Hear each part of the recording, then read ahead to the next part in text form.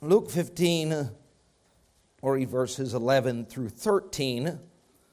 The Bible says, he said, a certain man had 2 sons, and the younger of them said to his father, Father, give me the portion of goods that falleth to me. And he divided unto them his living. And not many days after, the younger son gathered all together and took his journey into a far country, and there wasted his substance with riotous living. We're talking about a happy home.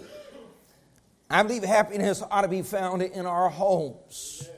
Let me remind you once again, I'm not speaking of biblical joy. That ought to be a permanent resident in our home. I'm talking about literal, smiling, bubbly happiness in mom, in dad. You say, Dad is not very bubbly. He needs to get it. He needs to make sure there is a little bit of happiness coming out of him, his face, his countenance, his action. We've got a surplus of grumps in Christianity. That's not what we need a surplus of. We need Christians to bring happiness to their home, and the kids need to know. You don't need to tell me you're happy. The kids need to know. The kids need to know that when you arrive at the house. Here's what we see in the story of the prodigal son. We know the context. This chapter is speaking about recovering that which is lost, a lost sheep, a lost coin, a lost son. But I want to talk about recovering lost happiness in the home. Because here's a dad living a pretty good life, and then a son decides he's going to leave. And I can imagine. Now, obviously, this is a parable. We all kind of consider different ways. I can imagine a son here that has a doting father, a loving father, a kind father. We know this father figure here is a picture of God. The father, the older brother, is a picture of the Pharisees, and this was directed to the Pharisees. But I want you to understand where we're headed tonight in the sense of this home had a great interruption when this child left with a heart of rebellion. And I like to imagine that Dad actually had a party before the party. We consider the party of reconciliation when the son comes back, the prodigal son returns. But I believe when he took off, I believe Dad still had faith in this boy that he was going to do the right thing. And I think he was trying to help him stay accountable in saying, I've sold some acreage, I've gotten rid of some cattle, and I've given my son some money, and let's pray over this boy now as he takes the next step and makes some decisions, that there'll be some wise investments, maybe a college degree, a career, and some good choices yet to come in life. Any dad, as he says goodbye, it doesn't matter if he moves across the street or across town, out of the house, there's a little bit of fear, just a touch of fear, because he wants in his heart for that young man to make a series of good decisions so he can reap the benefits the rest of his life. And there, as he says goodbye and shakes his hand and gives him that hug and sends him out the door, I think he knows deep in his heart the direction. He's already seen the direction this boy is taking. But he's hoping possibly, maybe something there has been taught to him over the previous 2 decades. Something's going to stick and guide him, but it doesn't. And he takes his journey into a far country. And here's what we see, a home that loses happiness. And we've given several points already. I don't want to re-preach those points. I will re-mention those points. And one of the things that takes happiness out of a home is disobedience. And parents, let me remind you that in life, Bible principle, Christian parents of all parents that ought to be teaching their children to obey, it ought to be Christian parents. How sad it is that we have a new generation of parents that's bought the lie of the world, that kids are disobedient. That's just who they are. That's just what they do. So you need to negotiate. There is no negotiation concerning obedience and disobedience.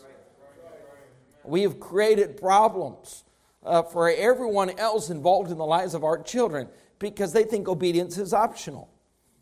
So when they go to school, when they go to class, when they go to nursery, wherever they go, they have a parent that has already trained them, or should we say, mistrained them, taught them that obedience is optional depending on how they feel and how much they desire to obey the command that's given to them. Anybody here old enough to remember the day when obedience with parents was not optional? Did you have one of those parents? Did not provide you A, B, C, or D?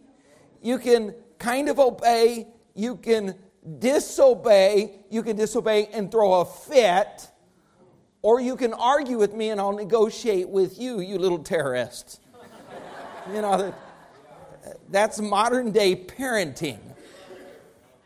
You would think the parents would be motivated by the embarrassment alone.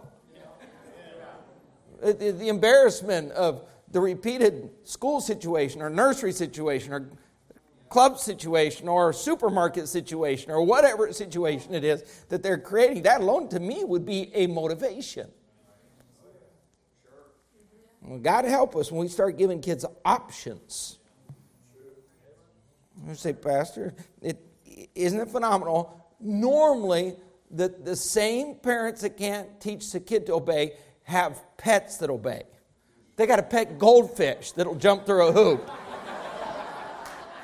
A dog that'll roll over. A cat that will use a litter box to take a dump. But a child that's totally untrained, undisciplined, and out of control. I can't wrap my mind around it. Don't try to help me wrap my mind around it. I don't want to wrap my mind around it. Disobedience will take the joy right out of a home. Impurity. Now we talk about this. I don't want to rehash this. This, at least the father here sets guidelines and says you're not going to bring the hogs to the house. And nowadays, kids don't have to go far from home to have the far country in the home. It's provided. Internet, cable TV, music, radio, you name it. Parents are actually facilitating children going to the far country and they never have to leave their bedroom. From pornography to all kind of garbage on TV to the worlds of music, mom and dad are actually paying for them to go to the far country where they can stay in their own bed, eat meals off mom's table, and yet live a double life. In private, they live in the far country. In public, they're living in dad's house under dad's rules. That'll take happiness right out of home. Now, how many of you say, Preacher, I got that this morning. You have no need to re-preach any of that. Okay, we'll move on. Let's talk about another happiness killer. Disunity. Now, look what it says in verse 13. Not many days after, the younger son gathered all together, and let's say the next few words together. What's it say? Took his journey into a far country. Someone in the home was already growing distant. Now, I really would love to have everyone tonight put aside whatever distraction you might have, because this is really a lot more applicable than you might think. When we consider the prodigal son, we put him in a little box of a rare case, when rather this kind of behavior is very common in the average Christian home. This journey started in his mind. This journey didn't start on a motorcycle or the back of a horse or a car. This journey started when he saw possibly what others were living and enjoying and some of the pleasures or the money that was being made. And let me just say that usually that journey where someone begins to distance himself from the rest of the people in that house, especially in a Christian home, 9 times out of 10, this is not a vice, it's not a sin, it's not an addiction, it's not something evil, wayward, or even sinful. Satan uses good things to get us to take a journey to a far country. There are a lot of dads that sit at the meal table on Monday night, but they've already begun a journey, and kids know dad's distant, and mom knows dad's distant. Sometimes it's the wife, sometimes it's the teenager. They're there, but they're not there. They're physically there, but they're emotionally on a different journey. They're physically there, but they're spiritually on a different journey. Their minds already begun to wander. Their desires have already begun to travel. And they're distant, and everyone knows it. And for dad, for everyone in the home, it's usually caused by something unique and different. But normally for dad, it deals with the chase for money. And I know we're Christians, and Pastor, you don't have to worry about me and the love of money. Yeah, we do, actually, because you're born in America, and it's 2021, and this is a natural thing that takes place in the natural man when there's an opportunity, a provision for the love of money. Not there has to be a lot of it, there's just opportunity to get more, and soon that father's not just providing for the house, but chasing as much as he can get, trying to accumulate as much as he can get, to provide for that wife as much as she can have. And in doing so, he begins to take a journey. And usually, what happens, Satan will lie to you and tell you, well, you know, it's church, you're just so busy in church and ministry, you're so busy in ministry, and isn't it amazing you spend 3 hours at church and 50 hours at work, but it's church. This distance you from your family. You're not consumed Monday night with church ministry. You're consumed with tomorrow's responsibility at work, but it's church that's taking you away from your family. It's 2 hours on Sunday and an hour on Wednesday night that's really tearing up your home. I've heard that lie before. You've never submitted to surrender your heart and life to God, but you've surrendered yourself to a company, and if they demand 70 hours, 80 hours, a weekend, a late night, there's total submission. And here's what has taken place. The prodigal son is growing distant, and you can tell it at the dinner table, you can tell it in conversations. There's no longer someone sitting there that is fully engaged in this home. Guess what? The majority of Christian homes, if you sit them down tomorrow night at the dinner table, someone will be there that's not fully engaged. It may be the person on the cell phone. It may be a frustrated mother. It may be a preoccupied father. It may be a child that hasn't communicated with mom or dad in years, and that distance is only growing. There's more awkwardness now at our dinner tables, Christian dinner tables, than ever before. So to terminate the awkwardness, the television has to be turned on. A phone has to be stared at. Conversation has to be invented. Conversation is not even natural anymore. I take great pleasure in getting with families in the church and seeing something that is natural in the communication between the family members.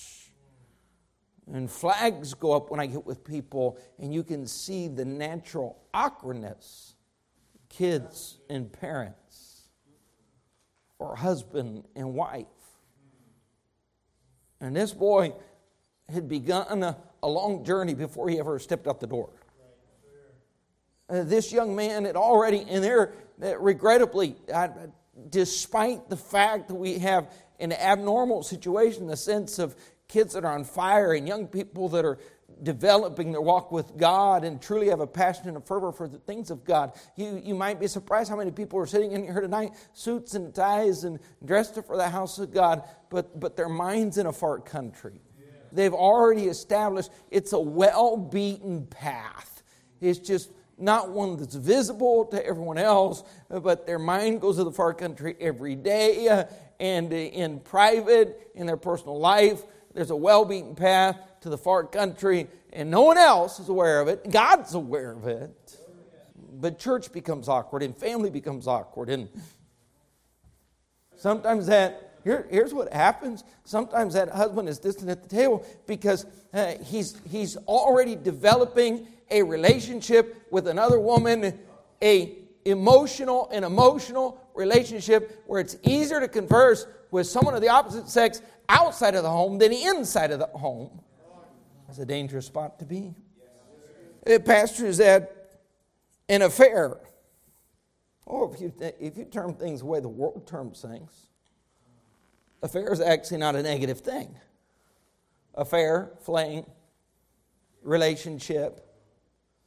God calls it adultery. One of the killers of happiness in the home is the disunity caused by those that are already stepping out on a journey. So tonight I want to ask you, are you connected in your own home? Or are you disconnecting? Is there a togetherness? I want my home to be the happiest place on the planet. I want serving God to be something that we do together. I don't want to ever, I hear the lies all the time. I'm so sick of the lies spewed out of pastors' mouths. If you want to lose your family, you always find an excuse to lose your family. Ministry does not destroy your home. No, how many times I've heard the lie of people that lost their kids and say, well, I guess I was just too busy in ministry. No, you were too busy in ministry alone. When I serve God, I want to do it as a family. So if I haven't spent time with my wife, I don't stop going sewing and I take her with me. If I don't have time with my wife, I don't stop praying, I take her with me. That may mean that I may actually have to go to a store with her. That's okay. But I don't ever see my kids. Do ministry together. Do meals together. Make the drive together. Have the conversation together. Turn the TV off together. End your day in prayer together. Have extended conversations together where phones are actually ignored. Computers are turned off. Music is turned off. Radio, TV, Xbox, gaming. You want to talk about something destructive to a home? Gaming. This is a huge... You say, Pastor, I don't know anyone in here that's a gamer. I hope no one in here is a gamer. But I'm guessing the law of averages tell me there has to be some gamers. Parents, if you want to destroy the future of your children in their homes, allow them to become a gamer. You disconnect from family. You disconnect from reality. You open up doors of pornography. There's a disconnect there. So what do I need to do? Reconnect. Turn all of that off. You need to do a little personal study on the word devices in Scripture. Isn't it a blessing to think when the Lord Jesus Christ comes back, we're worried about EMP threats from North Korea. You better worry about an EMP threat from heaven. He's going to turn off computers. What's this world going to do without their computers, their cell phones, their watches? This world's going to be losing their mind. God's just in a single appearance shut it all down. And then people are going to have to actually talk to each other. They're not going to have a phone to be able to communicate across the table with their wife. How many notice the restaurants have gotten quieter?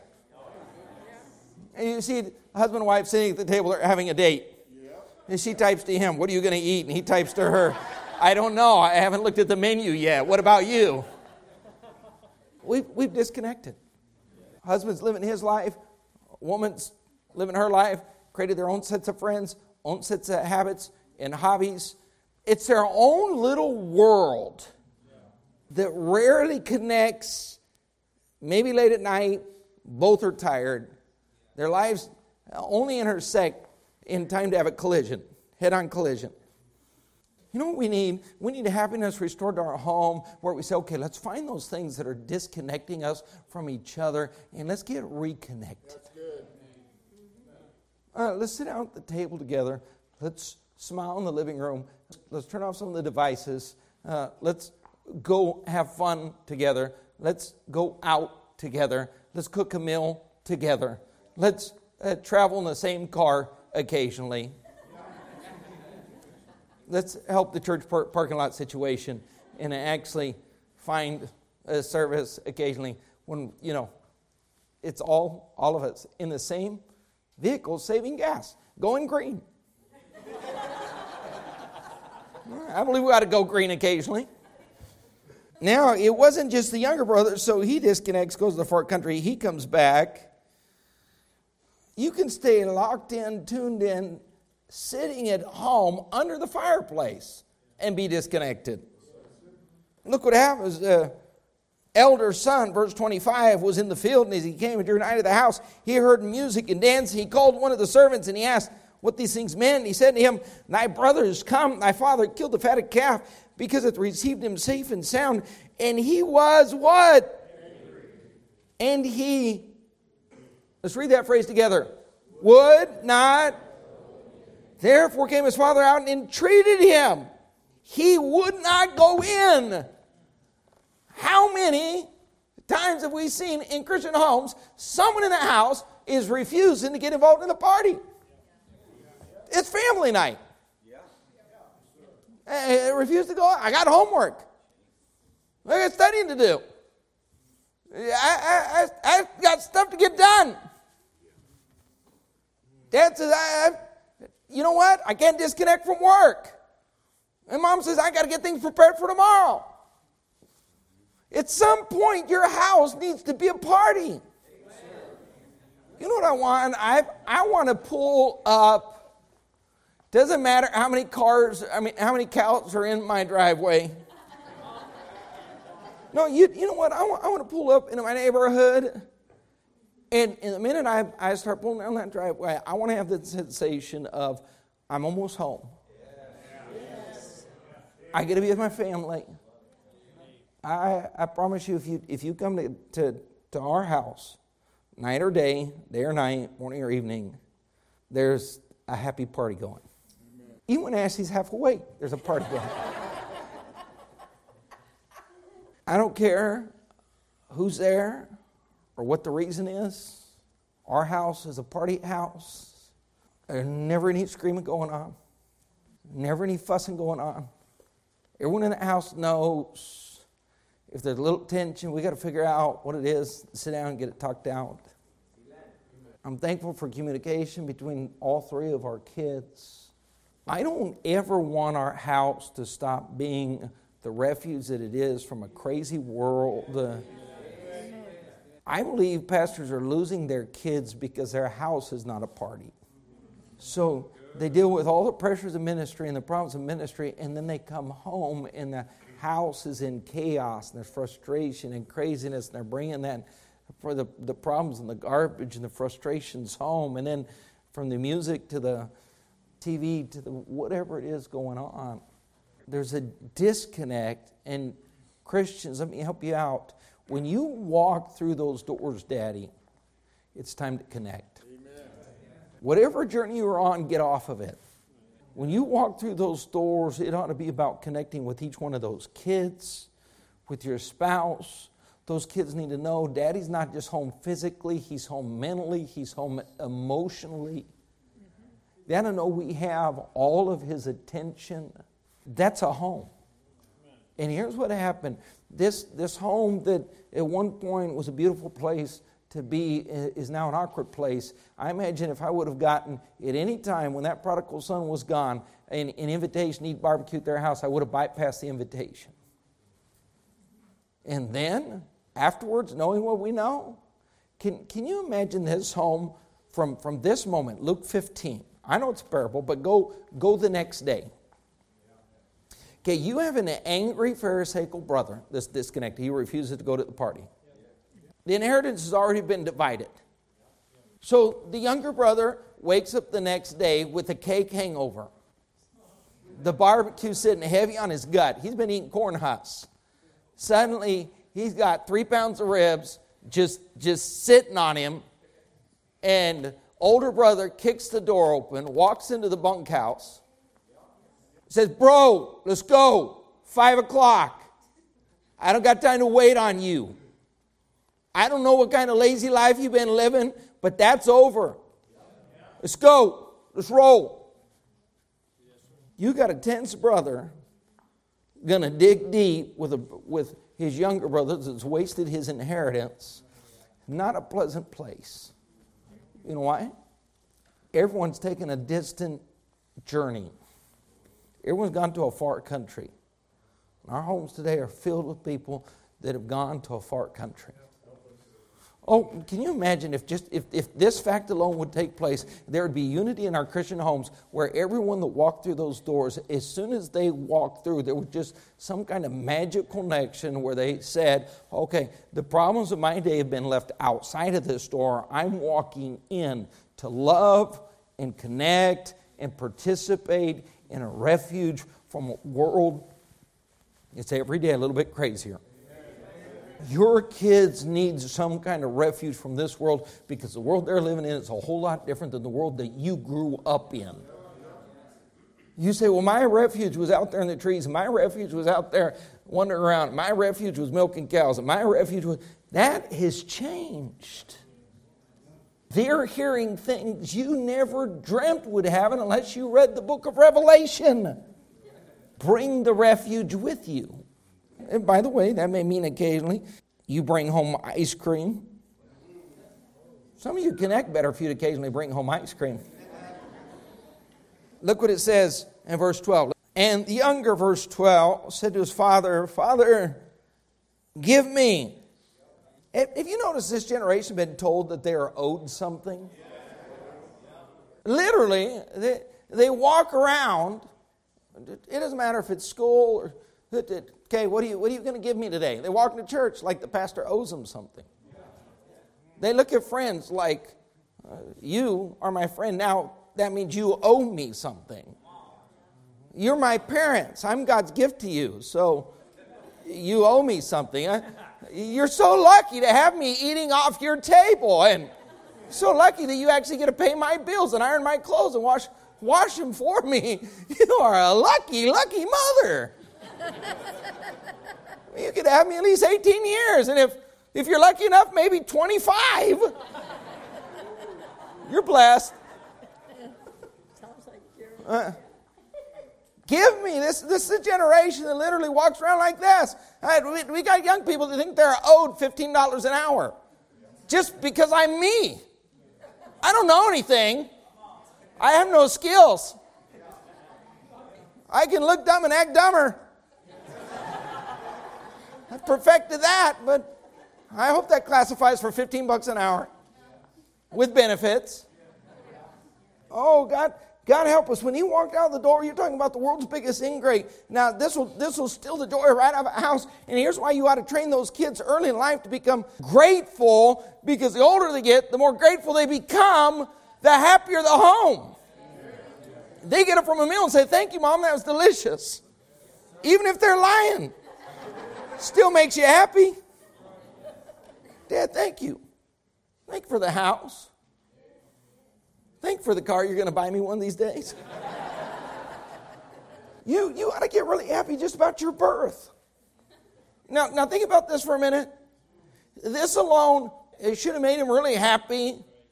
All that God had blessed him with, but he thought God was holding something back and his parents were holding something back and there's something more for me to have. So Dad, you give me so I can go get what's rightfully mine, what you've been holding back from me enjoying. It devastated this home. Devastated that boy. Now, if you just consider birth for a minute. I was born an American. Okay, 195 countries around the world. How was I born American? 350 million out of nearly 8 billion people, and just that alone means I'm blessed. The fact that you're... Now, I know this country wants you to hate your history, and this country's turned every positive into a negative. They've lost their mind. So, you need to tell them, if America's so bad, choose 194 places to live, because we'll be pretty happy without you. I've traveled, you know what, those people that tell you America's nothing have never traveled outside of America. Tell them I've got some friends that'll buy you a ticket. I will. Happily buy him a ticket. You're born in America. That means you're living the dream. How is it that you don't have war going on or civil war going on, or you know nothing about extreme poverty? You're not walking through sewage on your way to school in the mornings. You get to eat something besides rice every day. You're bloated not from hunger, but from overeating. You don't ride on a horse. You ride in a 2018 Tundra. You don't sleep on a mat or concrete. You sleep in a beautiful bed with nice, smooth, silky sheets, double pillows. You don't have to go to the neighborhood store to see a fridge. You've got one in your house. You're living the dream and don't even realize it. How is it that you weren't born in Eritrea or Uganda or Somalia? How is it that you weren't born in Nepal, in a mountain village that knows nothing about electricity? You just take it for granted. And if a light bulb goes out, end of the world. I mean, you can wake up and actually request what you get for breakfast. And every day, normally, it's something different. Ridiculously spoiled. You're an American. Now, that alone, if you had no other blessing outside of that, how did you end up being born in the United States of America? But hold on for a second. You weren't just born an American, you were born with a healthy body. I mean, if this boy was working on the farm, I doubt he was peg-legged. I don't know if he's dealing with any other syndromes or blindness or palsy, or I think he was pretty functional. I mean, you didn't deal with cancer in your youth. You're not dealing with any serious diseases besides the lack of cerebral functionality. He's trying to figure out what that is. The terminology went above his cerebral capabilities. You ever travel through Mexico and you see these people on the street, no legs, selling newspapers for $0.25 apiece? That is their life. You see kids in the Shriners Hospital. You know what you got? You have all your capacities functioning. They're functional. Mostly functional. That means you're blessed. So hold on for a second. You're born in America. You're born healthy. And then you were born Thompson or Dilworth. Well, let's just get more general and cover half the congregation. Hoffmeister? Okay, what about the people you visit on your bus route that are born in America and born healthy? Dad's a drunk. Mom's a prostitute. They don't know which one of those three men they see occasionally is actually their dad. I woke up every day to the same mom, same dad. Never drunk. No drugs. No smell of smoke. We may have eaten falafel, but there was a hot meal every day. So, I mean, you went from blessed, every step is just more blessed. So you're American, you're born healthy, you were born a Dilworth. Okay, well, you know what we just did? We went from 8 billion to 350 million to 238 million, but now we just shrunk it to about 2 million. Can we say there are 2 million people that have any kind of household anywhere close to Dilworths? Kellys, or Sullivans, or Johnsons, or Besas, or Cantus? Now hold on for a second. Not just American, not just healthy, not just to the Simpson family, but then to a Baptist. church family. Because there are some decent families in the wrong doctrine. And this morning, those kids had to watch Dad stand up and go, "Riba, diba, shaba, hada, hada."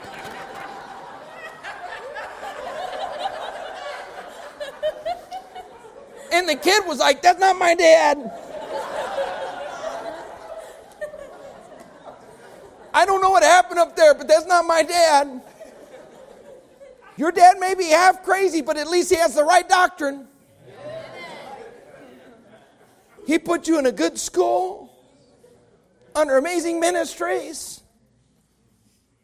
a church where people love God, no flash, but no faking either. Just a place where people are real and accepted for being real." Can you see how we just kept narrowing the numbers? And you live on a pretty unique island of blessing. Can you help your child understand that? Can you get them to wake up and just say, "I'm living a really good life, and I had nothing to do with that. It wasn't multiple choice, and I made the best choice. It was God actually allowed me by birth. All I did was one day come out into this world, and I was already top of the food chain." Now, here's what's sad. You would think this boy would have realized it. Has everything going for him, but somewhere he said, "I think I'm going to walk away from this. People that love me, good food, financially secure in the future. I think I'm just tired and sick of Dad's love and Mom's cooking and financial stability. Think what I need to do is go eat with some hogs and just, take my fortune and ruin it." Now, here's ingratitude. When you take the good that God's given you and you don't use it for His honor and His glory. Young people, did you get that? So, Joseph, everything good that God's given you, it can't Larry name. Name Jenny, your parents. You got everything in your favor. If you take all that good that God's invested you and you don't use it for His own, we think wasted His substance with riotous living means drugs, alcohol, fornication. It was a brother that inserted in our imaginations prostitutes and whores. There's a very good chance that had nothing to do with reality. Everybody goes in the world doesn't just go straight to the devil, 6th Street, the whorehouse. Some just totally give themselves over to money.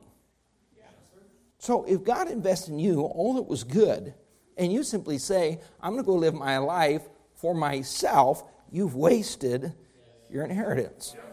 You're an ingrate. If you don't say, "God gave me that for His honor or for His glory, I'm going to make sure that I use it to exalt His great name," you're an ingrate. Now, here's what ingratitude does. It takes the happiness, it literally sucks the happiness right out of a home. It says, when he came to himself, verse 17, "How many hired servants of my father's have bread enough to spare? Perish with hunger. I'll rise, go to my father, and say, I've sinned." So he leaves there saying, "Give me." He comes back saying, what? "I am no more worthy to be called thy son. Make me as one of thy hired servants." Now here's what, when he came to himself, implies, we mentioned this morning, that the brain stops functioning. Sin shuts off the brain.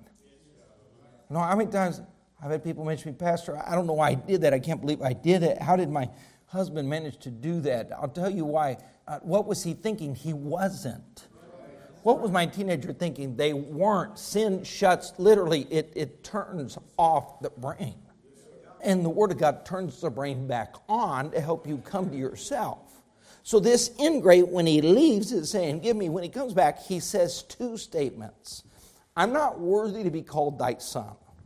Now, a child that's an ingrate says, "Oh, I wish I had that parent.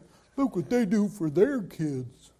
Someone full of gratitude says, I'm not even worthy to be called a Thompson. I'm not worthy to be called a child of God. A child that's an ingrate says, I'm not your slave. Clean up the house, clean up the garbage, clean up my room. You clean up my room. That's the ingrate. I'm going to help you with the dishes. You ought to make the food and do the dishes. And be thankful that I live here. Have you forgotten I'm your gift? My gift to you is me. That's the ingrate. He leaves here with his hands out. He comes back saying two statements. I am not worthy. How many parents have ever heard these words? You know what you ought to do during the invitation tonight, young people? You ought to go find your parents, look them in the eye and say, you know what? I just want to express gratitude because I'm not even worthy to be called your son. Let me ask you something. We don't have to go to extreme cases. You take someone like Miss Edmonds, widowed, with 5 kids, one's a baby, twins are 12. She's working a job, going into debt, just trying to put food on the table, some imperfect decisions. You tell me which one of the kids were worthy of a mom making that kind of sacrifice, just take 5 kids and get them through life with a husband that's permanently gone. In a time where welfare programs weren't stepping up. And she's saying, by the grace of God, we're going to make this happen. You tell me which one of the kids are worthy of Ms. Coupe. I mean, do we have to go person by person and family by family to say, who's worthy of those parents and the sacrifices that they've made to make sure you have what you have? Now, you know when the light turns on from ingratitude to gratitude? Oh, as adults now we say, no complaining about the parents. If you're complaining about your parents as an adult, you're worthless. Don't waste 5 minutes of my time. Don't ask me to sit with you and chat over a meal. I don't have 5 seconds to waste with you. You are a waste of waste. I don't know if I can get any clearer than that. Because when the light turns on, you understand what your parents have invested in your life to facilitate your future. No matter how many bad decisions they made, there ought to be some level of gratitude. I know there are some exceptions. I know there are some horrific people out there. Maybe you were born into that home. But if you're sitting in Capital City, most likely you weren't born into that home. If you're a second generation Christian, you're definitely not born in that home. You need to find that parent and say, I'm not worthy. And then the next word that comes out of the heart of gratitude says, just make me a servant. You know what kids are running around saying? I ain't no one's servant. Take out the garbage. Always got to do the hard things like take out the garbage. Life can be difficult, right? I mean, you got to actually go out, tie up the plastic, walk around the corner of the house. 30 seconds of your day is ruined. Rotten parents. I mean, make your bed. Come on. I got to sleep in it, and then you want to make me make it? You got to be kidding me. Pull the sheets up. They don't even do an inspection. I mean, you'd be like a hobo bed maker, and it's fine, but you got to complain about that. I mean, really, Mom? Then you expect me to take the plate from the table to the sink? You're going to write an autobiography, The Longest 5 Yards. My mom was a communist. She's like, take your plate to the sink. That's the reality of this generation. Now, here's what's sad. When we're talking about happiness, this isn't contained to today. Here's the tragedy of the prodigal son. We talk about happiness in the home. Happiness is destroyed by a child through wrong choices, impure living. But that consequence doesn't terminate in the next 24 hours. The consequence isn't ended, the joy isn't restored. Here's what we see. We read Luke 15 and we see this big party and the barbecue, and we go, praise God, group hug, all good. You have a bitter older brother. A younger brother that's going to pay the rest of his life as consequence of having ruined just wasted his inheritance. And a father that's happy to have his son returned, but he sees the strife in the home, and every time he sees his son, he knows the waste that was made, and he says, how do we make tomorrow a better day? Now, young people, dads, here's why we ought to fight for our homes. Because if Christianity becomes a set of rules, you're going to create an unhappiness in the home that's going to cause them to jump ship and take the wrong journey. But we ought to be fighting for happiness in our homes, because at the end of the day, I want godliness in a spiritual environment, but I want happiness as well. Because at the end of the day, I've seen the unhappiness produced by the kids making the wrong decisions. And we praise God, the prodigal's returned. And there's joy at the moment, and there's hugs. But talk to me about the next day. Then happiness lingers for the rest of their lives and your life. Church, when we talk about our homes, let's look at a world out there that's lost their mind and say our homes have to be a refuge, have to be a biblical refuge. They have to be a spiritual refuge.